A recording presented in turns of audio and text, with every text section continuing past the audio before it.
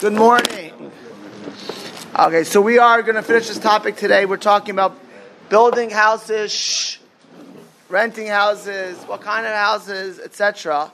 And we talked about how to buy a house. It could have, I think it was financial advisor. I had all these people come to me, like random people. Rabbi, I listened to your shiur online. Great financial advice. So I felt like a financial advisor at that point. Like when I could be like, what's that magazine for like the people with the finances? It's not Forbes. It's Fortune. I think Fortune is like it's not a different. It's not The Economist, which I get the Cosby report with, or it's not Forbes or anything. It doesn't really have. Once I've seen that magazine, it doesn't really have any good advice for serious investors. It's not Barron's or Wall Street Journal, but the Fortune, it keeps like how to keep your house, how to have a little fortune, how to make sure you pay your bills. So about overextending yourself, and of course on a spiritual level, what a house which would have from a mezuzah to how you consecrate a house, etc. Then we started briefly at the end of last week. What a real house is, and I mentioned that the famous story that Necha Golding, who was a big supporter of Torah in America in the 1920s and earlier, and she would support the issue. She didn't give to American institutions, but the Golding family, gave a lot of money to yeshivas in Lithuania. And one time she went to visit the Chavetz Chaim. To visit the Chavetz Chaim, who was the greatest sage of that time, really probably the greatest sage of the 20th century. So he was in a little shtetl off the beaten track, and she finally got to the Chavetz Chaim, and she gets to his house. You can imagine, it wasn't Trump Tower or anything. So it was a little house in a little village in Lithuania with almost no furniture, and she asked the Chavetz Chaim, "Where is your furniture?"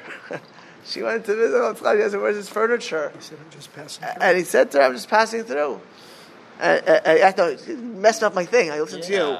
Asked her where her furniture is, and she said, "What do you mean? I'm passing through. I'm just traveling." And he said to her, "I'm also just passing through. This world, you can't take fancy furniture with you. Trust me, I've buried, unfortunately, many people. They all get dressed the same in the funeral." Alex, you did taras before? Once or twice? Howard? Do they dress any differently when they're buried? No, they're all buried in white garments. So, to keep in perspective, when you're building a house, what your priorities are. And I mentioned personally, I can't. When the idea of it sitting there looking for weeks about what kind of faucet I want to buy, what kind of tiles are appealing, really is such a it's a loss of perspective. Now, we'll get to it. We'll bash a little bit more about people who are too into their temporal possessions. There is a place, of course, for things that are aesthetically pleasing to a person, comforts which aid in a better person. But they're all there. All of that aspect it's a means to an end. It's not the end itself. If you have a luxurious house, you've not accomplished anything. If that luxurious house allows you to serve God better in a better fashion, if it aids and abets you in your service, that you have more strength, more spiritual strength, more emotional strength, then of course there's a place for that. But if that is what you think your success is, to have gold faucets, or I heard some people have gold toilets even. The government does that. Well, the president has that. Shouldn't your goal to be to have a bigger to host bigger Shabbat dinners? Right? Yeah. Like you said last week, to have a specific spot in your house that you should study in. To study in and to have guests in, and if to listen, to be honest, there are certain people that if they have a pleasing house, they're in a good mood. It's nothing. The point is when this is your focus. If this is your focus, if this is your joy, if this is where you put all your eggs in your basket, right? There are people who have spend all their money in the house. They can't give charity, so the house does not. Let me tell you something. Let me be very frank. If you go to after 120 years, you have a beautiful house that gives you nothing in the world to come. If you give charity, you have something in the world to come. Now, if that house again, allows you to have a bigger family, allows you to have guests allows you to learn, right? If you have an extra bedroom, you have a place to learn, it gives you more peace of mind. As I mentioned, that one of the three things that give a person an easy ability to focus on things is a nice house, because it allows you to focus on more spiritual things, allows you to host your children or grandchildren, your parents or your relatives. And that's obviously a plus, but it's not because it's an end, it's a means to an end. Right? And what it's really focusing on is when you make this your end point, you're making a mistake in life. If you think you have a nice house, that nice house, it doesn't come with you. You know, I've said this before, I grew up in Miami Beach, Florida, and Miami Beach has some, honestly, in the Bay Area you pay a lot of money for a house, but they're not nice houses necessarily. They're not ugly. Miami, I'll take you on a tour of Miami Beach. Let me show you some nice homes with big pieces of land. Now today in Miami one Beach, hurricane they're gone. not really. They have pretty serious codes, and if you're insured, they just rebuild. You know, but you're right. Of course, it could be just to make your point. It could get flooded. It could get damaged. You can't take that sort of thing. But like in Miami Beach, I remember people growing up in really not. You know, my neighborhoods are nice, but you go 5 minutes from where I live, they're like real mansions. I'm talking about serious on the water mansions. In Miami Beach, they cost $25 million. Here, they cost $200 million for that kind of house. Here, it would be like 200. I mean, it's like you couldn't even afford it. So these houses, and I knew kids who grew up in those houses. Not one of them were Orthodox Jews, by the way, but actually one of them was. But you know, there were many of them were Jews from secular backgrounds. And I remember growing up with these kids as we were kids, and where was my interface with them? It wasn't in the base madrash, unfortunately. It wasn't in the synagogues, unfortunately. It was on the basketball courts. We played in the same court, Muss Court. And the Muss family owned actually hotels in Miami Beach, actually a Jewish family. Now most of the family lives in a little city called Aspen in Colorado, but they still have properties. So Muss Park was a park. It was named after Alexander Muss. They owned a hotel called the Fontainebleau. You ever see the Fontainebleau? Oh, yeah. That hotel's been in many movies. They own that hotel. And I played these guys, and they were not happy campers. They lived in huge houses, and a lot of these guys had Maseratis or Corvettes. They're 16, 17 years old. It didn't make them happy in this world, because if you think that a house is going to make you happy, you're living in La La Land. And they had no spiritual, but even if they were happy, that is not an eternal happiness. So if you have a beautiful house, there are people I know who are Orthodox, very observant Jews, have beautiful houses. If you can go to Miami Beach or see them. Go to Los Angeles, by the way. You will see Hancock Park. Wow! And if you go there, if the house is who you are, that's a loss. If the house allows you to do Torah mitzvahs, allows you to focus on a thing, then it's fine. And we're not coming against, you don't have to be ascetic, but the sad part is when the house is who you are. So, you're not going to be buried. And even, listen to this, even the Talmud Yerushalmi says, if you had two Chachamim, and they were walking along, and they saw a place now this was Talmud Yerushalmi, it was after the destruction of the second Beis Hamikdash, after the destruction of the temple. In general, in Israel, there was mass issues because of all of the destruction, and they saw a place where there were really beautiful Batei Knesias, really beautiful shoals. The shoals were extraordinarily beautiful. Look how much money they went in the places. You don't have to pray. You don't have to build such a beautiful basic Knesset. They could have supported other things. He says, aren't there Torah scholars you could have put some money into? Hador Atem Royim. What are they going to say for the day Adin? Now, I wanted to say one thing. Well, there are poor people, and there are poor people, that time in Israel, there are poor people begging for bread. Now, today, we're talking about a synagogue. The synagogue is a little bit different than it was then. It's clear that in the time of the Talmud Yerushalmi, the basic Knesset, it was outside the city, right? It wasn't in the city. They wouldn't even learn there. They would only pray there, right? How do we know that? Because the halachas in Maseches Megillah were different for a basic Knesset and a basic Medrash, because all they would do is pray there. We had certain customs of you couldn't leave the guy there by himself. For those who learn Daf Yomi, because it was outside in the fields. People added Baruch Hashem Olam Vamein in there. But today, just understand, a shul today, it's not just, it has multifunctional, actually what people learn. But on top of that, a shul today is you're competing for people's minds and hearts. Right? You compete for people's minds and hearts, and if it's not a nice shul, people won't go in there.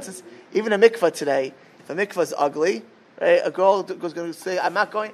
You think you ever see a beautiful mikvah before? It's like it's a new thing that a mikvah should be. Crown Heights. What? Mamish Jaffa. Even the men's mikvah, right?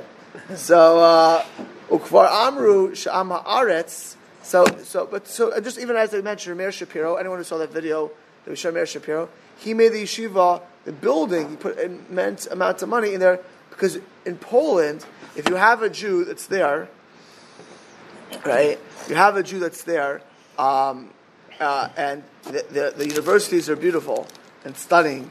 Right? The University of Lublin has a beautiful edifice, and the yeshiva is a rinky old building. So how is the yeshiva students going to be? If a Reform temple, I'm not that we're competing with Reform temples, but if they're going to be exquisite and the basic Knesset is going to be a shack, obviously it's a different world today. Mm-hmm. But the point is still to keep priorities even in religious matters. Uchvar amrush am haaretz, a man of the earth. Now, what's an am? How would you translate an am haaretz? An ignoramus. You have a Jew who knows nothing about Judaism. Now, an am haaretz was a Jew who's necessarily Orthodox, but really, we could refer to him as an ignoramus. He doesn't know the Talmud. He doesn't know Tanakh. That's why Tinik Shemish. I'm not about a Jew who's secular because he never learned Aleph or Beis in school. I'm a Jew who did, but he doesn't spend his time learning. So it doesn't put any time into learning Orach Chaim like Daniel does over there. Right? It doesn't put any time. Every Tuesday, right? Doesn't put any time into that. Instead, what does he know? He knows, the stock market and only the stock market. If you're in business, you should know the stock market. But all he knows is the stock market.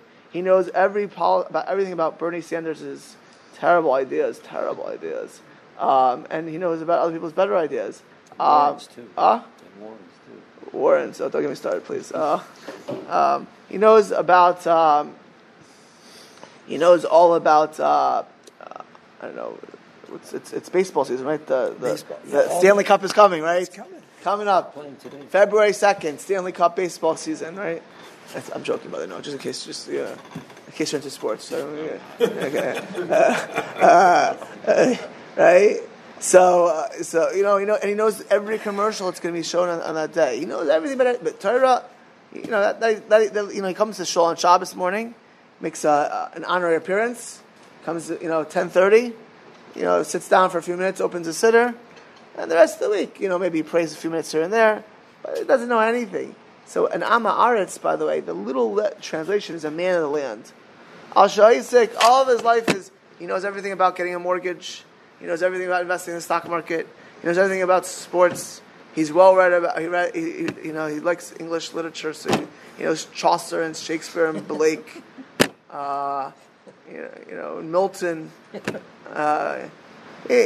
Since paradise has been lost, that's all he is. He doesn't know anything about the God. He knows nothing about Gan Eden. In fact, this guy, this quote unquote Orthodox Jew, everything he knows about Gan Eden is from Milton.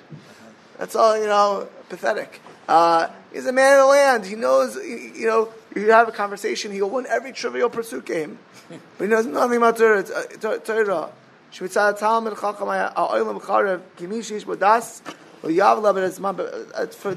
a Torah scholar, what a waste of life. He knows nothing about God's law, knows nothing about God's wisdom.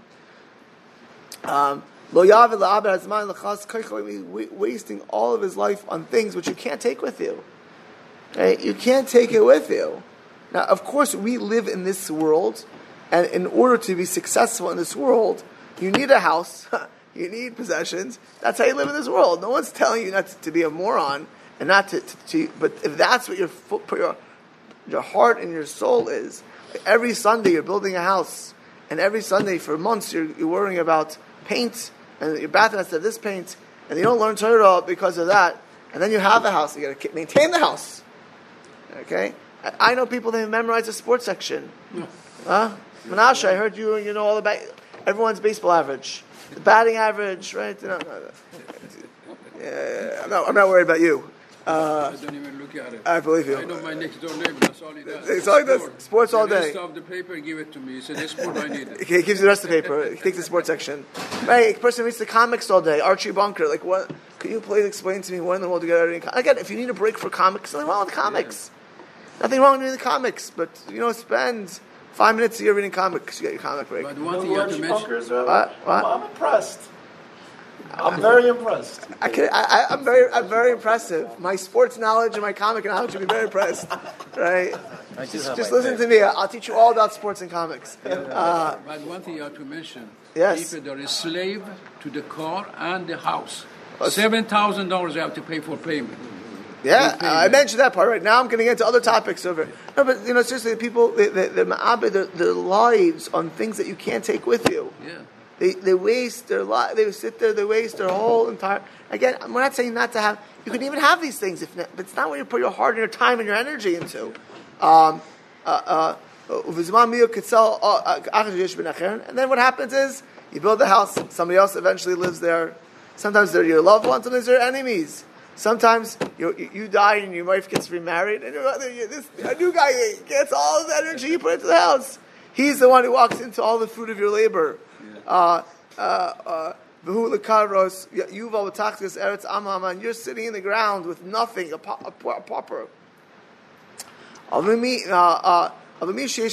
If you have any intelligence, if you're thinking about life, and you view life as this world, if you're smart enough to realize that if you live 80, 90, 100, 120 years in this world, you should take advantage of this world, you should enjoy this world, but it's not forever. Right? You will spend your time. You will invest in your future. You will think about, if you build a house, again, I'm not, no one's advocating if God blesses you with wealth. So there's nothing wrong with building a house which you're comfortable in and you could enjoy, but you're not spending your time and energy, and sometimes your money, people put, I actually, it's going back to Miami Beach, I remember Jews who literally had beautiful houses. It was all their money. They put everything into their houses and their cars and their shirts, and they had no time because they're constantly making money to support that lifestyle. So they couldn't get to minyan, they couldn't get to prayer, they couldn't learn Daf Yomi, let alone something more than that. They had no real money for charity.